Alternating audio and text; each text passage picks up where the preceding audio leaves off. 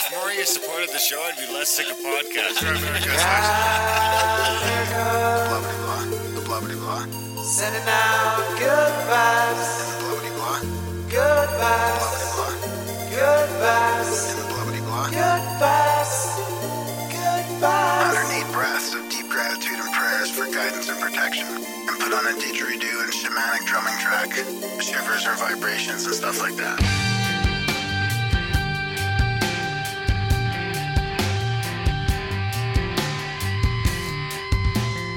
America.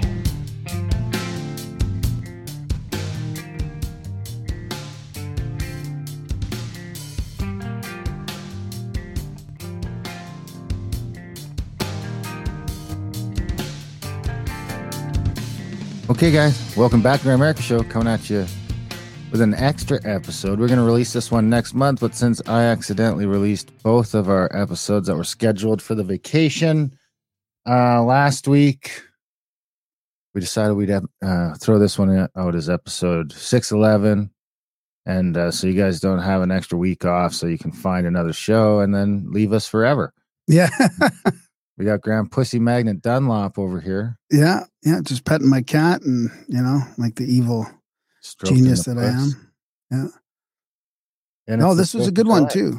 This is a good one. It's an interesting chat about, the Oka standoff, land claims, the Indian Act, and sort of awakening the government to this stuff. I think it's an important. I don't really know much about it compared to you and stuff. I remember it happening as a kid, but you seem to think that had a real sort of a turning point on the way the government and the Indians were dealing with things, right? Well, they haven't really fulfilled the duty to consult since then, as near as I can tell. And they introduced the Firearms Act a couple years later. Oh, interesting. Without consulting the Indians, who might have had something to say about that, considering they had just had to defend their land with firearms. Right. And there was a couple fatalities.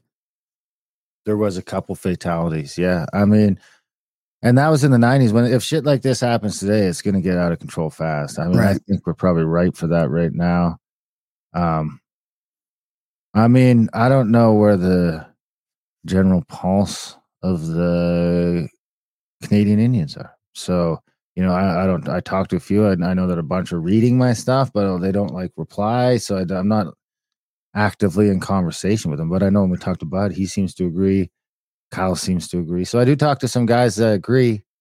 And it does seem like right now the federal government, at least, and the provincial governments as well, but the federal government at least seems to be extremely tepid around the Indian thing right now. I mean, I've been testing that personally with some laws. And I mean, I was out with my Indian buddy hunting on the weekend, and he's like, well, of course they're not going to fuck with you for your handgun, dude. They don't even fuck with the Indians when they block a railroad for a month or something like that, right? Because I think there's a real fear from the Canadian government that we might be, worse than the truckers. Well, they've also got themselves in problems with the woke. There's an overlap here. There's a Venn diagram where there's an overlap in the middle where the woke and sort of like us, independent media would kind of agree on some things, right? So the government's kind of stuck right now because they've got themselves tied up with all this wokeness, which means they can't really probably do what they want to do because it's going to look real bad. And all that aside, they just won't be able to quell our insurrection if it happens. They won't be able to stop it. If you get 1 million Indians in Canada, is about 3% of the population. There's a lot less than the truckers that went to Canada. And I'm not saying that the support is there, but if I'm just talking in actual numbers, yeah, they're spread out coast to coast. They've got major infrastructure running through all of their land that they can cripple quickly. Yeah, and it's going to be pretty hard if a couple 100,000 Indians show up in Ottawa. It's going to be pretty hard to call them Nazis. Yeah, it's going to be pretty hard to paint them as anything that puts public support against them. It's going to be pretty hard to pit, and it's a device of their own making. But if 500,000 Indians in Canada say enough is enough, they've got a problem on their hands. And my sense is that, you know, how you mentioned about the temperature of you're not sure about it. My sense is it's divided like every other sort of group these days. It's probably polarized, like a lot of people Well, it was unanimous against C-21. Unanimous. Against C-21. New handgun legislation, new firearms legislation is 100% being rejected by every chief in Canada. That's interesting. There might be some that don't feel like that personally, but and that we're not hearing about. But the Association of First Nations Chiefs has all got together and said, no. I mean, my personal thing is that I think Indians are close. I think we can negotiate an end to the Indian Act in my lifetime, and I think we can do something about just that. You know, I think that we are that sort of wild card that they don't know what to do with in Canada. We've seen what happened when the truckers tried to do it. They were able to take care of that with bank accounts. Like, I just don't think that they can close Indians' bank accounts without a huge backlash of Canada. You know, like they managed to quell the truckers. I don't even know how they did that, but like you said, that was probably closer to 50-50. You know, it's probably a pretty even divide, or at least close enough that it's hard to tell. Whereas, I don't know, man. Even if that's where the don't agree with the Indians, they're not going to say it. But that's where the wokeness comes. Pretend they're going that they do. Yeah. And then exactly. That's where the wokeness gets in on our favor. Is they got to pretend that they agree with that. There's got to be some virtue signaling in there, which will stop them from doing what they would have done before. If I said I wasn't trying to stoke that fire, you did when. Well, I mean, that's what my whole publication is about. Right. It's about getting all of the bands across Canada, at least getting information from one source. And I'm not saying that I should be the source, but at least I'm not fucking the state. And there doesn't seem to be anything else in Canada doing it. And if there is, I haven't seen it. And if they're the ones that are like the APTN network and stuff like that, that shit's all funded by the government, man. It's all funded by the government. So there's a bunch of shit they're not going to say. So I'm just going to keep. Sorry, what network is that? The APTN? Yeah, Aboriginal People's Television Network, I think. Right. I don't. I don't know where you get it. I don't have cable or anything like that. But I mean, I just don't feel like there's any institutions in Canada that are not getting money from the government that are trying to run any sort of publications. If there is, I could be ignorant of them. But I mean, that's kind of what I'm trying to do. And I hand selected all the chiefs and council members' emails off the internet. It took fucking weeks. Yeah. To get them onto that mailing list. And it seems to have got a good reception. And dude, the amount of fucking chiefs or, you know, council members that I get replying to my emails that have never fucking heard of the information I'm sending them is wow. Whoa, what? Yeah. So let's just mention what you're talking about. You're talking about a CanadianShame.substack.com, which is also called Indigenous Opinions, right? So I'll put a link to that in the show notes. Yeah, that's the one. It's got, you know, it's all Indian stuff. So if you guys want to check it out, if you want to support all that stuff, be great. Speaking of sports, support the show. grimerica.ca/support. We can't do this without you guys. We do our best to try and get all these interviews and stuff out. Hope we're adding some value to your life. Hopefully you can add some value to our life. Best way. I think Kyle Delisle was on this show too, yes. Right? Yeah, our buddy Kyle Delisle, who's also a huge part of Indigenous Opinions. That's kind of a joint effort in some ways with him. He's been doing a lot of the creation stories and he's been sending me a lot of resources. So yeah, I would say he is a big part of that. And he's a big part of this interview. Support the show, grimerica.ca/support. Head out, check out our other podcast, grimericaoutlaw.ca. You got a bio for Bud? No, I don't. No bio. But I mean, we kind of get into all that in the show. There's kind of a weird intro because, like I said, we were going to start another podcast a while ago all about all this stuff, but it quickly just became it was going to be hard to get a lot of interviews. It's seemingly because even now through Indigenous Opinions, I'm having trouble getting anyone to be willing to come on and do a print interview with me. I don't know if it's a distrust of the media thing or if it's just that people feel like they don't know enough to come on and talk about it, which could be the case. Oh, that's interesting. That could be a bit of both. Yeah. Emails from people that should know this shit that are running fucking bands in Canada and they don't, and it's kind of disheartening. Well, there's a couple people we should have on. I've been somebody's got me a couple names of some people that are sort of pushing back against this UNDRIP thing as well, this UN declaration. We should probably have them on too. Yeah, I'd be into all that. I tried to get the main chief in Canada on, and she just flat out said no. So, but I mean, I get it. People might not like my style, even if they do agree with my message. I'm probably a little over the top, but whatever. Fuck them if they can't take a joke. Yeah. Everyone that ends up pushing the ball over the hill has to be a little over the top, I think. Yeah. All right, you got anything else? We get out of here. I got to get out of Let's do it. Yeah, have a good trip. All right, guys. Enjoy the chat with Bud Morris. And Kyle. And Kyle Delisle.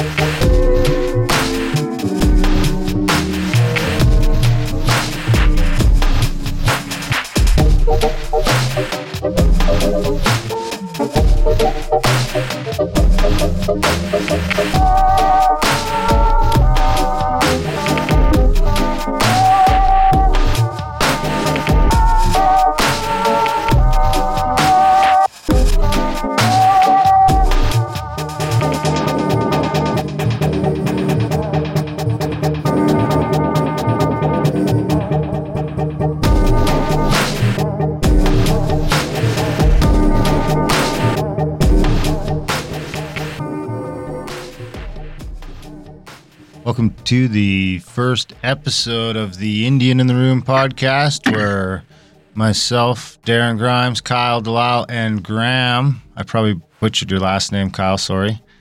Yeah, no problem. It's Delisle, are going to, we've decided, Kyle and I met each other, it wasn't too long ago now. We met each other just a few months ago. I mean, we've been interacting on the internet and stuff like that for a lot longer, but we finally met each other and got to hang out for a week there down in Washington a while ago, last May.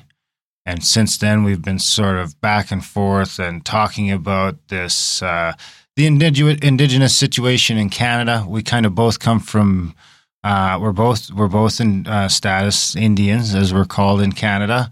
And we come from very different backgrounds, where Kyle's spent his whole life, or most of it, on the reserve. I've been quite the opposite. I was raised off the reserve, away from the culture, and I'm just now getting back into it at 40. And so we're kind of coming at it from different angles. I know Kyle was part of the protest back in the 90s and the blockades and stuff like that, so it'll be interesting to hear all that come out, whereas I was sort of ignorant to all this. And I'm coming back at it at 40 so that I can teach it to my kids. And it's an important topic right now. We were sort of discussing how we were going to approach it, and we've decided the best way is to just go across Canada and talk to as many elders, survivors, knowledge keepers, professionals. I mean, whoever we can talk to get as much of this knowledge down and into a digital format before it gets too far gone. So we've got Bud today, who's going to join us. Before we get to him, well, Kyle, I suppose I'll let you say a few words. And of course, we've got Graham Dunlop, who's along for the ride as a complete outsider. He's my co-host on the Grimerica show. He's my business partner and all sorts of things, and he's compassionate to the cause, and he just wants to learn. So he's going to come along, and he can sort of offer that questions and insight from someone who's coming at it from the ignorance, maybe from the ignorance of the, I guess we could say, the typical settler who's just been raised in Canadian lore and propaganda and everything else, and where it's just sort of, it's all coming open to him at the same time, whereas a few of us kind of knew a lot of this has been going on for a while. So I'll hand it off to you for a minute there, Kyle, and then I'll let you introduce Bud, since you guys have a bit of a history together. Yeah, okay. Like I said, my name's Kyle Delisle. So Mohawk Indian from the Kahnawake Reserve, or as we like to call it, the Mohawk Territory of Kahnawake, which is just south of Montreal. I was born and raised and lived in Kahnawake for most of my life. The only time I didn't was when I served 6 years in the United States Marine Corps. Then once I got out of the Marines, I came back home and was pretty much here for the rest of the time. I happened to leave right during the 1990 protest, where I know we'll be talking with Bud. Bud was quite involved with that as well. And kind of like you, I even though I was on reserve for most of my life, I kind of got away from our traditional ways and the culture and the language. And only in the past 2 years really have I beginning to reconnect with it. And to the point now where I'm researching the book right now to connect the Iroquois legends, or other people call us Iroquois, we call ourselves the Haudenosaunee. So those myths and stories that we have, and reconnecting them back to the stars, which we lost that knowledge. So I've been doing a lot of research into our myths and legends, and as well, reading a lot of Graham Hancock and watching Randall Carlson videos, which really got me into the Younger Dryas boundary cataclysm, and researching our creation story and seeing how that accurately portrays what happened during that time. But other than that, for most of my life, for most of my professional life, I worked in economic development with Bud. Bud and I were both in the Kahnawake Economic Development Commission, or as we called it, Dawadunizakta. Bud was the CEO for 17 years, I believe. Bud, correct? 17 years, and then he handed it off to me, and I became the CEO. I was CEO for a couple of years, and I've now left the organization. But yeah, Bud and I had worked side by side for almost 20 years together. So, and that's why, as one of the first guests, I know you and I, Darren, we've been talking a lot. Our initial conversation started around the Indian Act, and Bud is probably one of the people I know best that knows the Indian Act inside and out a lot better than I do. I don't think I've actually ever read it, maybe just parts of it. So I'll hand it off to Bud if you want to introduce yourself and talk about your grand experience that you've had. Thank you, Kyle. Pleasure to be here. Darren Graham. My name is Bud Morris, Mohawk from Kahnawake. Been here most of my life. I've had a variety of professions, I guess. I used to be an iron worker at one time. I studied to be a teacher at McGill University, but dropped out to pursue a career in politics. And I was an elected chief for 2 terms, 4 years with the Mohawk Council of Kahnawake. Was an executive director for the Mohawks of Kahnawake for 7 years after my term of being a chief was ended. And then I went on to be the executive director for the Lower Nicola Indian Band out in British Columbia, in Central Ontario. I left there, went to work for the federal government as Director General for the Aboriginal Relations Office in the Human Resource Development section of the Government of Canada. And then I was recruited to come back to Kahnawake to head up the Kahnawake Economic Development Commission, where I'm still employed. I'm no longer, as Kyle said, the Chief Executive Officer. I'm the Chief Operations Officer now. But I've had a fairly extensive experience dealing with a variety of topical issues surrounding Aboriginal people, Aboriginal rights. It goes way back before my political career. I was, I guess you could say, a local activist in our community, trying to assert and protect our rights here in Kahnawake. And so I'm very familiar with certain aspects of the Human Act. Probably one of the few people that I know who's been charged with illegal possession of alcohol. I had a case of 12 beers in my house, and that beer was seized, and I was charged with illegal possession of alcohol under the Indian Act, and I had to pay a fine.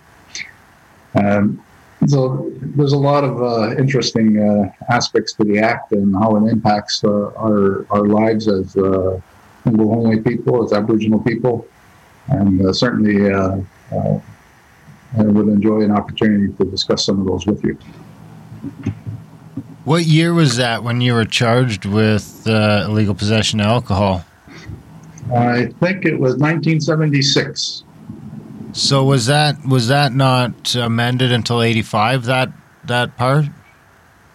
No, it was subsequent to that. Alcohol was prohibited up until I think 1993. So would that have been prohibited to all Indians or just on reserves at that point? No, a general prohibition. It was still refused access to various bars. So a lot of people were off reserve. You try to go in a bar. If they didn't like you, they'd say, "Oh, you can't let you in. You can't serve you. It's illegal. You're Indian." That was just the way things used to roll back then. So we used to find places where Indians were welcome, and we were served alcohol. In 1995, I think we had a 2-year gap where we had an opportunity of either passing legislation locally to prohibit the sale of alcohol and replacement of the Indian Act, or in absence of such local legislation, the provincial regulations would apply, meaning that it would be a provincial jurisdiction on reserve regarding the sale of alcohol. So they eliminated that part of the act that says that it's illegal to sell alcohol. They left it in each community to decide whether they wanted to continue the prohibition, or if you chose to accept alcohol, then you had to accept provincial jurisdiction. Ganawagi did a different thing. It exercised what it considered its Aboriginal right to regulate the sale of alcohol and keep the province out of the territory. But it's not necessarily a legal instrument that they use. It hasn't been tested yet. But, you'd have to go all the way back to Section 35(1) of the Constitution Act of Canada, which says that Aboriginal rights and treaty rights are hereby recognized and affirmed. Well, Aboriginal right is not informed. It's an empty box. And slowly but surely, since the repatriation of the Constitution in 1982, it's been the Supreme Court of Canada, followed by certain legislation from the Government of Canada, that's filling in the empty box, as well as self-government negotiations and agreements. Ganawagi would rely on the fact that, pre-European contact, which is the test for Aboriginal rights, certainly we didn't have alcohol on the reserve, so we didn't regulate it, so we can't claim an Aboriginal right to regulate alcohol pre-contact. But we can say that we had a regulated society, that we had local governments that were in charge of all manner of things, and they regulated certain things. And that is where our rights to regulate the sale of alcohol is sent from, an Aboriginal right to govern ourselves, to self-government. Are those the two sort of biggest are those the two biggest problems left from the act today, or the self-governance, which sort of takes in a lot, right? That could go everywhere from alcohol to child services and all the way down the line to who decides, who's a member of the band, who decides whose status, who's not. And the other one I think is probably land. Would you agree with that? Or do you think there's some other hidden ones in there still that are still major factors? Well, I mean, there's the legal framework, and then there's the philosophy of the government. Well, let's take a short walk back. And Kyle's going to laugh because he knows I like telling long stories. The Prime Minister of the day, John Delisle, in 1887, said the great aim of our legislation has been to do away with the tribal system and assimilate the Indian people in all respects with the other inhabitants of the Dominion as speedily as they are fit to change. And that's been the attitude of the government for over 100 years. And in fact, it's really only been in the last 5 years, I would say, that there's been a change in the government's viewpoint on it. And Trudeau famously said that we want to establish nation-to-nation relationships with Aboriginal people. Of course, that hasn't happened, but it's a signal. It's a step forward. I mean, we're over 20 years past, 25 years past the Royal Commission on Aboriginal Peoples, which had hundreds of recommendations on what the government can do, what people can do to equalize society so that Aboriginal people are full beneficiaries. And that's really the end story, is that there's a huge inequity in Canada in the wealth distribution, or the distribution of Canada's wealth. Most of it is still owned by Aboriginal people. Hasn't been ceded, hasn't been treated, hasn't been given up, wasn't conquered, but has been taken. Either through the dominant society aspect or through its legal instruments like eminent domain. But those lands and the resources still belong to the Aboriginal people. And that's what they're fighting for, as well as the rights to govern themselves. So it's a long and complicated history. I mean, there's certainly subsets of all kinds of things that you can draw, some insights on the 60s scoop, which was the result of Canada saying, all right, child welfare is no longer the responsibility of Canada, and explicitly said it's the responsibility of the provinces. And that was the provinces saying, okay, we're going to go and check, make sure all the Indians are being properly taken care of. If we don't think they are, we're going to take them out of the house and we're going to put them somewhere else. It wasn't much different from the residential school system, where pretty much the same thing happened. Kids were torn from their families and, without the consent of the parents in many cases.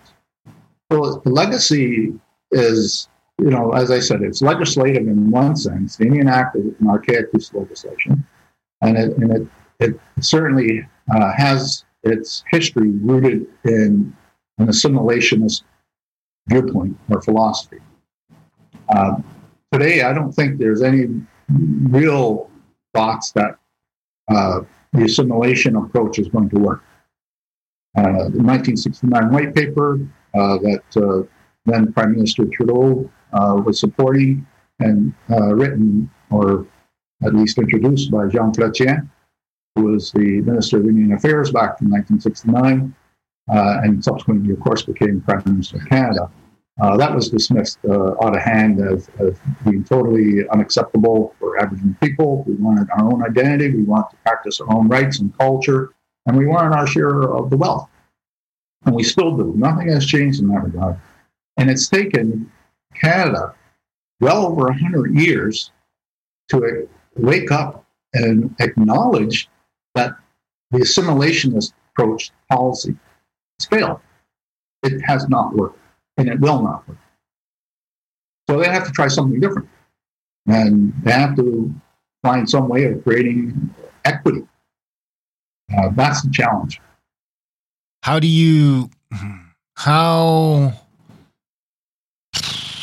I'm not quite sure how to frame it, but how can that sort of, or how is it, what do you think is causing the change in the last, because I agree it is only 5 years. I mean, you have the Truth and Reconciliation Report in 2015, you have Harper's sort of, I mean, we've gotten the apologies over the last 2 decades, but we haven't really seen any real change. I would almost argue until this month is the first. Now, you've been involved in it a lot longer than I've been paying attention, so I'd be interested to hear your thoughts on that. But I definitely agree on no movement until like 2016, 2017.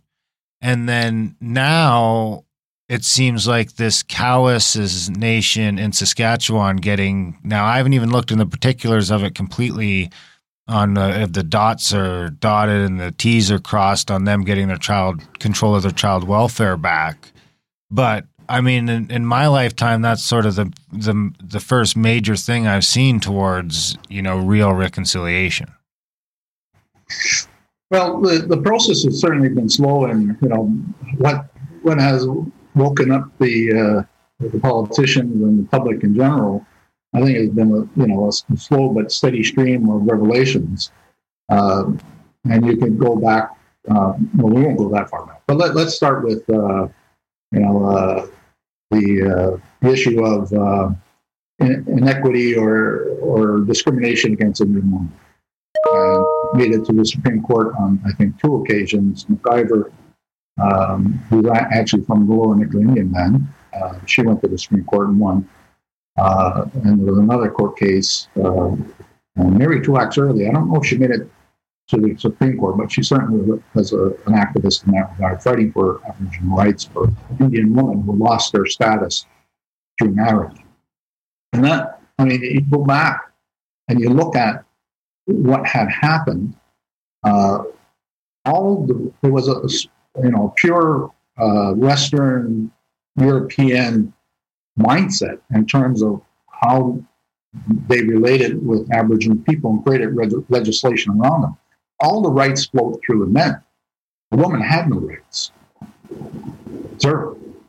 So actually, the woman didn't get the right to run in band council elections until I don't know when. So there's been a very slow progression of events that have become public and one after the other. And then you fast forward to the Royal Commission, which was an outcome actually from the 1990 Oka crisis. 1990 was a revelation for a lot of non-Native people and the government in particular, when they finally realized that they couldn't subjugate by force Aboriginal people. And they started to realize that if they didn't change the way they did business, Aboriginal people could cripple Canada. And they threatened to do that. One of my old friends, former chief in Ganawage, I served with him, Billy Two Rivers, said, we only have to take 1 foot out of every railroad in the country and cripple their economy. And of course, that actually was done in certain cases. During 1990, there were blockades everywhere. And it wasn't just in Ganawage. There was blockades out in BC. There were blockades out in Ontario. Those things were starting to, I think, wake people up. Start to understand that, we have an issue here. Kind of, if you look at the parallel, and I'm not certainly equating this, I don't want to get in any trouble and say that our situation as Aboriginal people is the same as the Black Lives Matter movement in the United States, but there's some parallels there that can be drawn. And it's been a long process for the Black people in the United States to get, equity and equality, and they're still not there, and we're not there. Past that, you get to the more recent developments with the graves, not bodies, but they don't want to dig them up, but the announcements of hundreds, and there's probably thousands of unmarked graves of Indigenous people across Canada and the United States too. They certainly they had residential schools as well. My uncle, granduncle, went to Carlisle Indian School in Pennsylvania. And then you have the Truth and Reconciliation Commission. That was an eye-opener for a lot of people. Everybody was trying to bury that issue under the rug. Indigenous women had been getting murdered and had gone missing for a long, long time. This is not new. We've known it, but nobody paid attention to it. And all of a sudden, it's reality, and people are saying they're shocked. How could this happen? How could we allow Indians to be treated like that? And the fact is, they're still being treated like that. So I don't want to use, the terminology that popular today, a woke culture. I think it's stronger than that. I think people are actually saying there's an injustice here. This is Canada, and we got to fix this injustice. And on the world stage, that's certainly true. Canada has a hard time criticizing China for breaches of human rights when its history is very, very clouded with abuses as well. There was a cartoon in one of the Chinese papers last week that showed Trudeau sitting on a pile of skulls. I mean, it's satirical, but the reality is that that's Canada's history. And they've been ashamed of it, and they try to hide it for a long time. And now the truth is coming. But you touched on the 1990 blockade. Maybe you can just go into a bit of detail what exactly that was for people, some of our listeners who may not be familiar with it. In 1990, there was a golf course development plan in our sister community of Delisle, which is about 35, 40 miles from here, from where I live, across the river. And it was on a pine forest, and pine trees are very symbolic in our culture, the symbol of peace. It's where all the weapons of war amongst our warring nations prior to our confederation buried their weapons under the great tree of peace and the white pine. On top of the white pines, it's an eagle who will warn of danger. So in this forest of white pines, there was a developer planning on putting an additional 9-hole golf course to add to the existing 9-hole golf course. And he had the support of the neighboring municipality, Oka. And the defenders of the land decided that was not acceptable. There was burial ground there as well. And, they said this is just not going to happen. So the developer got an injunction to stop the blockade as they were physically being prevented from doing any work there. And the Indians over here just said, no, we're not moving. We're not going to listen to your injunction. We're not going to honor it. So the police were called in on force, heavily armed, and tried to dismantle the blockade, or that was their intent. And there were shots fired on both sides. Nobody knows who fired the first one. And nobody knows who killed Corporal O'May, who was a provincial police officer with Quebec. He was struck by a bullet. Nobody knows who shot him. But they, of course, blame the Mohawks. And that sparked a huge confrontation. Ultimately, after so many days, I forget how many days before the army was called in to deal with the Mohawks. As the governor of Quebec, Bourassa at the time, the premier, he requested the aid to the civil power from Prime Minister Brian Mulroney. Mulroney agreed and sent to Quebec under the civil jurisdiction of Quebec, Canadian Army, with about 4,000 soldiers, which was actually more than they had in the subsequent war in Iraq. Canada had more presence here. They had some vehicles with 76 millimeter cannons, machine guns. They had a Navy ship. I think it was an intelligence ship. Well, I didn't see any guns on it, but it was a big issue. An 87-day standoff. Mercy Bridge was closed. And the Mercy Bridge is one of the major links between the South Shore and metropolitan Montreal. One of 4 major bridges. So it was causing a huge inconvenience. A lot of people non-natives were complaining, and they wanted the bridge open, and they were trying to force the issue. Eventually, the Canadian Army flew in Canadian soldiers by helicopter, Chinook helicopters, which are basically troop carriers, and they landed in Ganawagi on an island. It's not inhabited. And their plan was to search the island for weapons. That was their excuse, that they heard there was weapons, or they had intelligence that weapons were buried there, which was not true. And they planned to march through Ganawagi to demonstrate that they had asserted jurisdiction and authority. They got it wrong. They were met by hundreds and hundreds of Mohawk people, men, women, younger people, older people, and they fought hand to hand.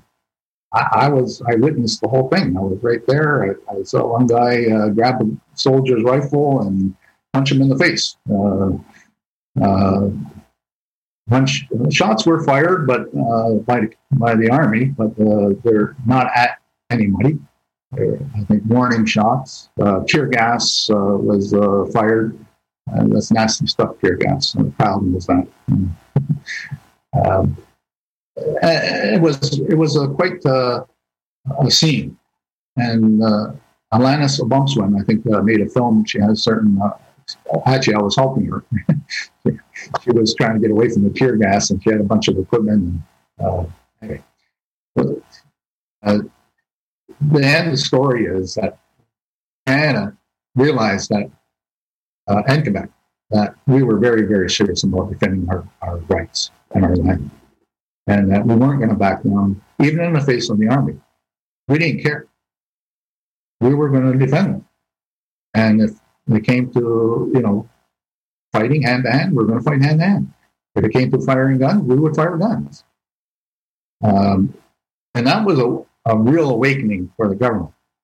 Subsequent to that, interestingly, the Army had developed plans to invade Ganawagi by air, by rail, and by water, and by land too. Anyway,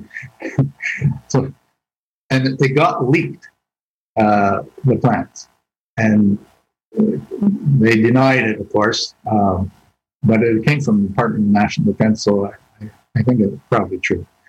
So they were, very unhappy that they were unable to subjugate the Mohawks of Ganawagi and Ganasabage with the Canadian Army, and they figured they needed to send a message to all the Aboriginal people in Canada that this is not going to be tolerated. We're going to put Canadian control, Quebec control over the Mohawks, and we're not going to have any civil disobedience ever again. That, of course, is not how it ended up. Ganawagi is pretty much a self-governing community. If the people haven't been here, even though it doesn't have the recognition from a legislative perspective of what it does by Canada or Quebec, there are certainly ongoing demonstrations of our jurisdiction. Gaming is one of them. We have our own gaming law. We regulate internet gaming as well as land-based gaming, contrary to what the criminal code says, contrary to what Quebec says we can do, and contrary to what Canada says we can do. But they haven't been able to stop us. And that's the reality. So I think the end message is that force does not work against us. So if force doesn't work, then we have to find another way, another route to harmonize our relationships. And that, this is a conflict of jurisdictions, which they've never acknowledged. From our perspective, that's what it is. It's a conflict of jurisdictions. We have ours, they have theirs. They're in conflict. They think they could use, the their dominating power to subjugate us, and we've proven that's not going to happen. And there's societies all over the world that have proven the same thing. Take the Afghan people, they've been in war for hundreds of years. I think about 10 countries or more have tried to subjugate them and it hasn't worked yet. The United States just pulled out, or is pulling out now. So what is the route? And there has to be some dialogue, obviously. There has to be some acknowledgement that Aboriginal people have rights that have not been recognized by the government. They need to be recognized, and they need to be done in a way that the two societies can coexist in peace. And for that to happen, we have to have equity. There has to be an equal distribution of Canada as well. Otherwise, it won't work. I mean, that's interesting to think about. If you look at the historical timeline, that's like 12 months after Tiananmen Square. And I mean, how fucking close is that to just, I mean, you're really talking at that point, you're talking about the discipline of people with guns. You're sort of past the top-down thing, is when you've got shots fired and you've got confrontation like that, it really only takes a couple of shots in the wrong direction before, you know, everyone's fired up and that whole thing ends a whole lot differently, which is sort of, I mean, you look at it that way, you know, there's just another sort of comparison between China and Canada there, where, you know, we're marching citizens on protesters too. We're marching the army on protesters here with guns and all that same stuff. But, you know, no one really talks about that because luckily our troops were disciplined enough, or their troops, however you want to label them. But luckily they were, to their credit, which is tough to give in this situation, but it seems like a sort of end to the Mohawks as well, that situation didn't escalate into something a whole lot worse than it could have. Well, absolutely.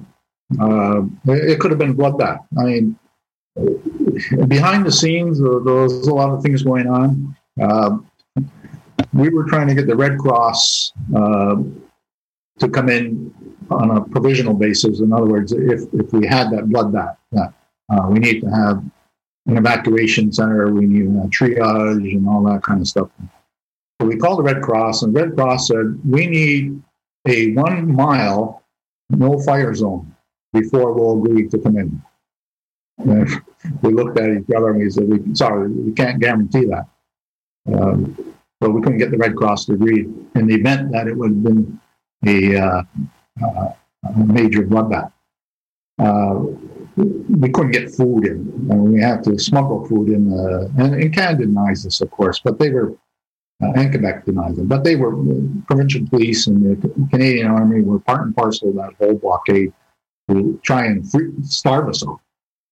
I had a conversation with one of my friends who is actually a famous lawyer, and I think he's famous now, James O'Reilly.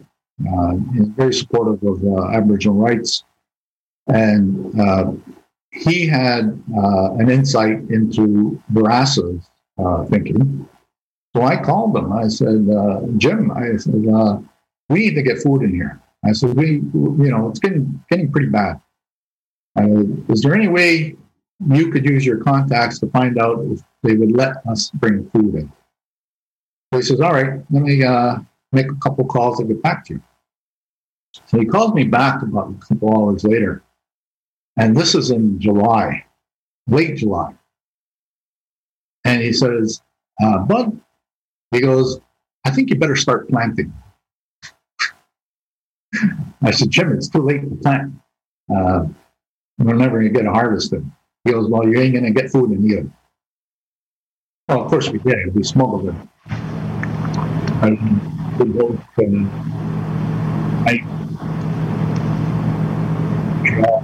We had a whole network of people supporting us, non-natives, very appreciative of their help. But it was still a huge challenge. We had a woman who was hemorrhaging. She was giving birth and she started to hemorrhage. and the ambulance was stopped at the blockade on their end, which was manned by Sûreté de Quebec, the police, and we'll call them vigilantes, I guess, for lack of a better term. And they wouldn't let the ambulance through until they verified that we actually had a woman in the back hemorrhaging. My wife at the time was going into labor, and she thought she was going to give birth imminently. And my brother tried to take her across in his car, and he was turned away. It ended up being a false alarm. She didn't give birth then, but these were the types of things that were happening. Certainly, human rights abuses, clearly. So Canada's got some reconciling to do with its history when it starts to criticize other nations and their treatment of their minority people. Yeah, I remember I was 17 at the time. I just graduated high school, and my mom came home from work. She was working a night shift. She's a nurse at the hospital here in Ganawage, and she woke me and my dad up and said, "Get out there to the front line. Something's going on." And my dad and I were at the survival school blockade, and we had the radio going, and that's when we heard the firing. It was happening live, so we were already there on the front line. And so I think I was there maybe 1 or 2 weeks before I had to get smuggled out in order to go to Marine Corps boot camp. At first, I wanted to stay, of course, but my mom was like, "No, you have to go get trained so you can help us next time this happens again."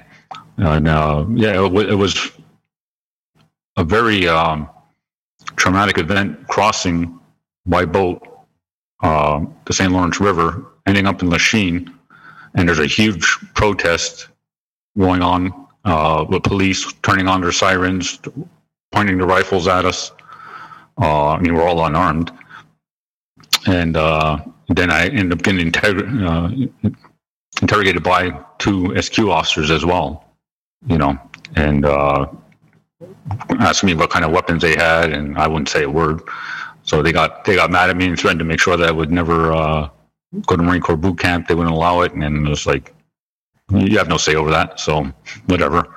But I remember this whole boot camp constantly receiving letters from my parents, saying how the situation was, where they were out of food. They've been eating the same pizza now for like 3 or 4 days. Really just on rations to go. So then my dad was at the island too. I believe he got tear gas as well, and he ended up getting tear gas the second time when there's a big fight. Remember by Glen Delrone's with the lights there. There was another confrontation there, and they got tear gassed again. It's like wherever my dad went, he got tear gassed. So it was fun times. Yeah, it's certainly an experience that many of us remember quite well and distinctly.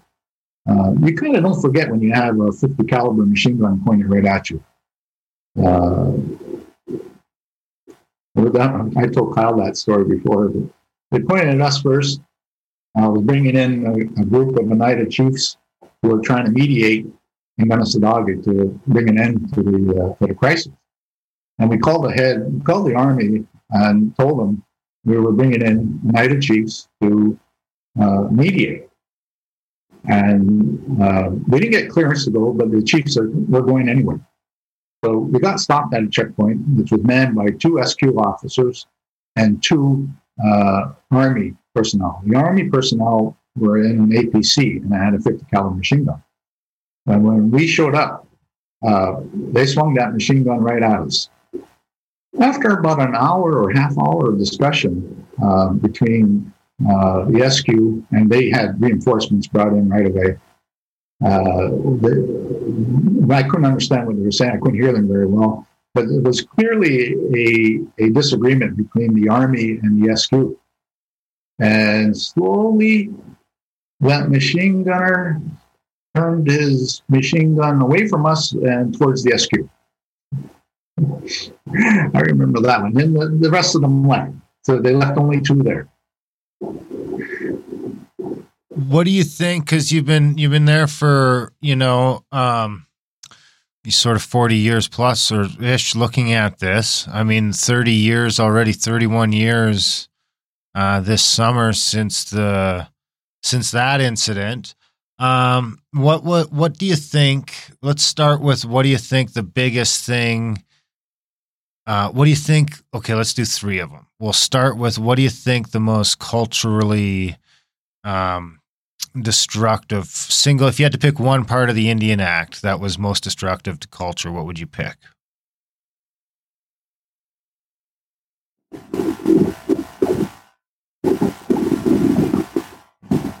There's so many. It's hard to pick. I mean, you could look at trying to destroy the matrilineal society in various communities, ours being one. That had a big effect. So let me explain that a little bit. So basically what you had was Indian women who were marrying non-native lost their status. And then you had Indian men marrying non-native women, and those non-native women gained status. So the Indian woman had to leave the reserve, and then non-Indian women came to the reserve. And that changed the whole culture, the whole dynamic that was going on. It was, I'm not saying those non-Indian women were bad people at all, but they weren't familiar with our ways and how we do things and their roles and our roles. There's a distribution of roles in our society. And it really disrupted for us. Had a disrupting factor, influence on where we're at today. So that's certainly a big one. In other places, it may be, I think it's different. The loss of their economics certainly would be a huge one. So you're living off the land. You got no welfare.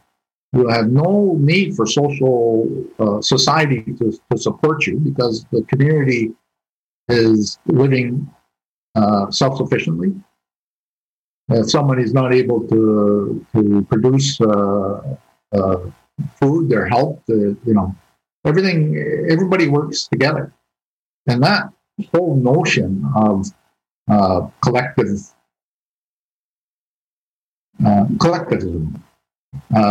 was being replaced by force through economic subjugation. So you can't leave the reserve without a permit. That was one. You can't sell your goods unless you have a permit. And if the Indian agent doesn't like you, he ain't going to give you a permit. So here you are. One day, your community is totally self-sufficient, and then the next day, you can't support yourself, and you'll have a whole set of consequences after that, where Indian people become marginalized in society, in the economic well-being. They're not well economically. And then the land issue, of course, is part and parcel of that. So you end up, as my friend used to say, putting us on postage stamp reserves, little pieces of land that we can't support ourselves on anymore. We went from being able to hunt, fish, grow for food, and now we don't have any of those rights, and we don't have enough land to do it. And you can't leave the reserve, by the way. If you do leave the reserve, we're going to think about enfranchising you so you can become a Canadian. I'm simplifying the whole sequence of events, obviously, but I think those would be probably, the economic one would probably be a big one for most Aboriginal people across Canada. And And for Kahnawake, not as much, but certainly I think it was still a consideration. We've been a little bit more atypical, I would say. The government tried to encourage, well, didn't try, it did encourage an agricultural community. And there's not enough good land here.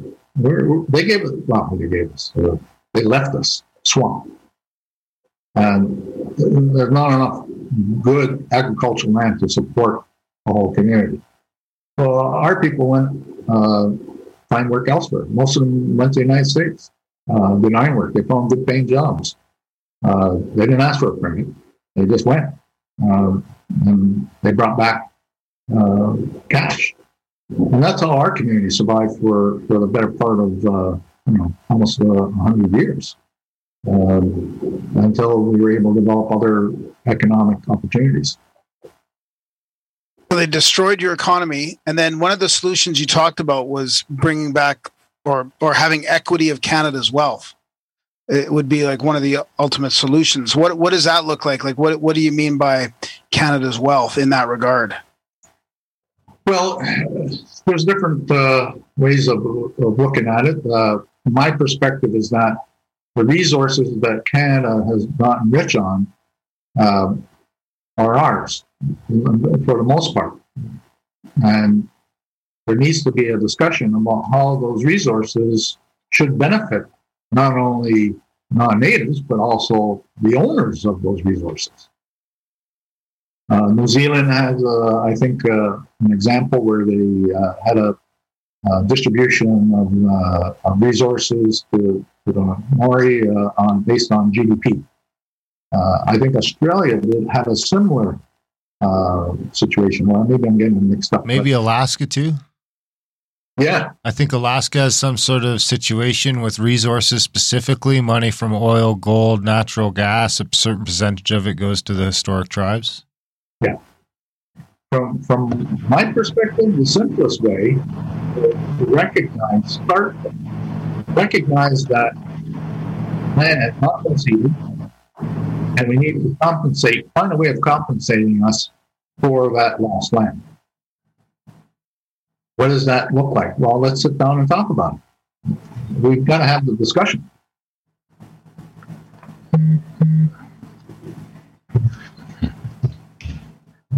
It seems like they've, you mentioned that they sort of swept it under or you mentioned something like that. And I feel like they've just been sweeping it under the rug for so long now. And I feel like they got tied up with the definition of, not on purpose, but it could be just a distraction of genocide. They talked about, this definition of genocide or this definition of genocide. And it seems like that's just been glossed over a lot, and maybe that's sort of held up resolution. Yeah, do you have any thoughts on that? Yeah, I was an advocate of that term being used to describe the historical actions and, to a certain extent, current actions that Canada and the provinces were taking against Aboriginal people. And I met a few academics who disagreed with that. Some didn't, but most of them disagreed. Today, I think the conversation has evolved. Cultural genocide is being recognized as genocide.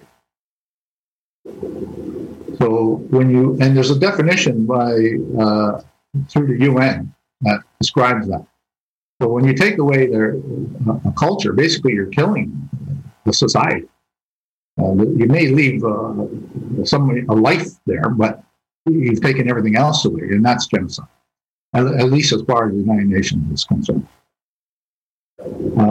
So I think that was really the intent. To me, it's clear as day. I originally a quote from John MacDonald, just get rid of the Indian. The residential schools they're trying to beat the Indian out of everybody. And the Americans kill the Indian, save the man. That was the American model. But Canada has a hard time, and I understand that. You know, they prided themselves on being, you know, a very peaceful, prosperous country that very much favors equality of rights for everybody, a very tolerant society. But the history is not written that way from our perspective as it relates to Aboriginal people. You're right. They have swept a lot of it on their own. Now, the thinking, and I support this, is that history has to be revisited, and it has to be rewritten with a broader viewpoint that incorporates Aboriginal people, their viewpoints, their experiences. I mean, this is just a small example, but it's still going on today in various ways. So when I went to school, my history book said that when the French fought a war against the Indians, it was a victory. And when the Indians won, it was a massacre. And actually, in the history book, we weren't referred to as Indians, we were referred to as les sauvages, the savages. So that wasn't that long ago. I mean, I'm not that old. And the history books have not really been updated properly. And there's been a good debate about that across the country, about the need to do that. But the problem is that, you know, you got a multiple set of jurisdictions here. The provinces, of course, have responsibility for education off reserve. And then you have school boards in Quebec. You have school boards elsewhere as well. Who's in charge of the curriculum? In Quebec, it's the government that's in charge of curriculum. So, you know, these things take time. It's not going to be easy. You're going to have multiple stakeholders that want to say it this way, they want to say it that way. And, you know, can we all agree on one set of facts? Probably not. But maybe we can agree to disagree. We can present multiple viewpoints. But again, the dialogue has to start. The recognition of the history, how it's been presented, what happened, has to be acknowledged by the governments, by society in general, so that we can move forward. Otherwise, we're going to be stuck in this quagmire of conflict for another 100 years. Is there a movement at all, or a sentiment that you'd like to get back to, where, like you mentioned, the collectivism aspect, or like a self-sufficient community? You know, is there a sentiment to get back to that at some point, or without the government? I mean, the government's kind of it's messing up left, right, and center, and not just about this issue. I mean, they're overreaching everywhere. So is there like you mentioned the land part, and I understand what you mean about the equity of Canada's wealth and the resources and all that, but is there also a sentiment to getting land back, like to actually making the land the way it should be? Well, certainly there has to be some land returned. That's absolutely necessary in order for Aboriginal people to feel whole again. Yeah. We're under no illusions that we're going to be made completely whole. I mean, nobody's expecting whole towns and cities to get up and move. Well, I want to just interject quick with the quick stat from this year on Canadian land ownership. As of 2021 January, 89% of all the land in Canada is owned by the government, either provincial or federal. Another 7% of that is owned by mega corporations. So you're down to 4% 4 to 5% of all the land in Canada, less than 5%, is owned by private citizens. So that's one thing I want to make abundantly clear, is that we're not coming for your land. when we say we want our land back, it's not the farmer down the road. It's not, there's plenty of land in Canada that is owned by the government right now to make things work. It's not, you're not taking your neighbor's house. That doesn't have to look like that, because I see some people get their back up about that. So I just wanted to interject that almost 90% of the land in Canada is currently owned by the government in some way, shape, or form. And that's where the reservations are, right? All the reservations are currently owned in by the 90%. Right? They're owned by the federal government. Yes. Yeah. So how do we do that? Again, there's been acknowledgement that land has not been properly ceded, been taken without our consent. They have to acknowledge that and find it. Now they're going to say, yeah, we have the Aboriginal the comprehensive land claims process. Oh, give me a break. That is so laboriously slow and inefficient and non-productive that you'd be hard-pressed to find any support for that process amongst any sizable group of Aboriginal people. It's just a whitewash. It's just like, here, there's a process here. If you got grievances, take your land grievances there. And 25, 30 years later, maybe you'll get a settlement. But don't forget, the money that we forward to you to fight the land grievance is going to be deducted from your settlement. So you might end up with nothing.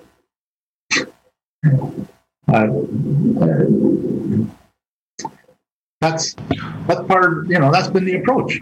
Canada has been very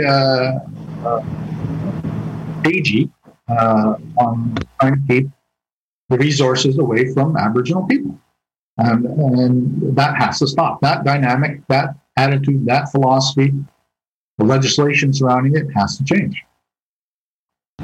Well, but they did give us National Aboriginal Day. Everyone else gets a month. In Quebec, we got a day. They don't want to make that a statutory holiday in Quebec.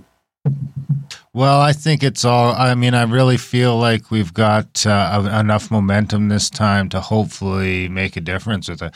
I mean, we are the fastest growing demographic in Canada right now is status Indians, which is refreshing, because when you look at the residential schools, which is a terrible thing, and people think that ends, but it doesn't. They sort of mandatory attendance ends in the 60s, and then you have the 60s scoop where, admittedly, by the government, at least 20,000 Aboriginal kids are scooped up and sent all over North America. And I mean, some people are putting that number up at over 100,000. And then you've got that continuing. So I just want to quickly touch on the numbers. As of 2016, although Aboriginal children accounted for only 7.7% of all children aged 0 to 4, they account for over one half of all children in foster care in that age group. So we've still got this situation going on where Indian kids are being removed from their cultures, their families, their communities, and being, I mean, I think they're trying to pay a little more attention to that these days on making sure they're put in culturally acceptable homes. But I mean, I'm in the middle of doing a book on this kind of stuff right now, so I'm kind of digging through a bunch of it. And I mean, I was looking at pictures today from the 60s in the, I forget the name of the paper, the Star Phoenix was one of them, and the Regina something or other was another one, where they've got these little Indigenous kids, and it's like an advertisement to buy a pet, where it's like, Lucy, she's a chubby 3-year-old or 3-week-old, and she's a happy baby, and she can be yours if you just contact the number. And it's just one after another, after another, after another. And supposedly these articles are published all over North America at those times, because you hear the stories from the survivors who were sent to Louisiana, to Texas, I was reading one story from a fellow who was sent down to Texas someplace, and for most of his life he thought he was a Mexican. And it's just sort of disgusting. So before we wrap it up, I guess I'll ask either of my co-hosts if they have any more questions. I don't think I have any right now off the top of my head, but I think we will most likely need to have Bud back again on a future episode. We barely touched on the Indian Act, so I don't know about Graham if you have any other directions. Yeah, maybe I'd like to touch next time on. It's hard to formulate as a question, but it would be about the PC culture nowadays, and if it's beneficial or damaging to the movement. And I don't know if that's something we want to address now, but like you mentioned, the woke part. And I know it's done some good, but I also feel like it's sometimes it's backfiring as well, because it gets if it swings too far over, and then people get a little bit disillusioned by it, and they stop believing or paying attention to it. Yeah, well, I think on some of the activities that are going on, like say ripping down the statues or renaming buildings or schools or what have you. Or even the fact that, people, when they're having some type of major event, they have to acknowledge which tribal lands that they're currently on. None of those, in my opinion at least, I don't think any of those activities really impact Indians who actually live on reserve. We're, like I said, we still don't have clean drinking water. We still have the inequality. So we have all these other issues that aren't being addressed, but isn't being addressed by tearing down a statue or renaming a school. That's kind of what I'm getting at. Yeah. Yeah, I'd like to hear Bud's opinion on that. Well, there's certainly a lot of emotional distress that people, have to release, and they're frustrated, and that the burning of churches, which I do not support, even the tearing down of statues, I do not support. I mean, they can be educational. There just needs to be another lens added to that. Or another statue beside it. Like that's what I kind of been thinking about that lately, is like you can't ban speech. So instead you beat bad speech with more better speech. So instead of taking down statues, we just need to build another statue maybe beside it, or add a plaque to it, add a caveat. So when you come look at the statue, instead of learning nothing, you learn something. Yeah, absolutely. I mean, they should. Yeah, John McDonald's quote beside, is the one in Kingston. I think that would be helpful, and then provide proper resources for people. Residential schools. There should be I know there's a museum in BC, but there should be a national museum about residential schools and telling that story. The education of people, I think that's the benefit, I think, of the political correctness or the woke culture, is that it presents an opportunity to get certain things done that provide an education for the rest of society going forward, so that we don't have to go back and readdress this. We don't step backwards, we go forward. And that's, I think, helpful. And it creates the dialogue from there. We have to have, and I'm a strong believer in the dialogue, but we need two parties to have a dialogue. We've been talking to ourselves for a long time. I guess I don't think you have anything. Do you have anything to promote? A website, anything like that our listeners should check out? No, I'm just an ordinary guy. Well, we appreciate you coming on the show. Do you have any closing thoughts? I mean, we're definitely, if you'll have us, we'd love to do this again. This is our first episode, and we plan to do hopefully hundreds of these eventually over the years. So hopefully we can have you on again, maybe in a few months, and you can see how far we've come, if we've come. Yeah, sure. Absolutely. I'd love to come back and continue the discussion. And again, that's what it is. It's a discussion. So we can educate and inform people. I think we're making progress, and that's what the message, the last message I want to leave is: people should educate themselves about the real history of Canada and how we can right some wrongs. Let's not sweep it on the rug. Let's not ignore it. Let's address it.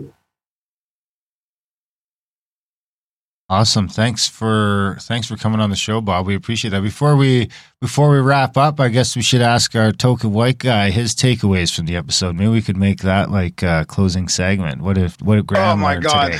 Don't put me on the spot anymore. No, it's been eye opening again, and it was great to hear Bud's thoughts on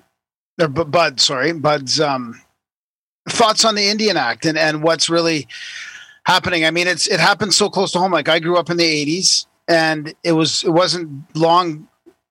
It was when I was a kid, this was still happening, that alcohol, that kind of stuff. So it's like peeling layers of the onion away. I've heard about residential schools for a long time, but just knowing now how bad they really were. And it's just sort of opening up layer upon layer of awareness on this. And it's just worse than I thought. I was sort of in the bubble, like most people, just not hearing it in the media and then not believing what the media says half the time. In my case, so just realizing that this is just it's way worse than I would have known a few years ago. Way worse than I realized. And it just, I hope that there can be proper conciliation. I like the way an author that I read his book recently calls it conciliation, because reconciliation signifies going back to the way it was, which was never a thing. Oh. There's no hope in the past, only in the future. Yeah. Okay, well, I think that's a good wrap. Thanks for coming on the show, Bud. We hope to do this again down the road sometime, and we hope you guys enjoyed the chat. Yeah, thanks, Bud. Bye.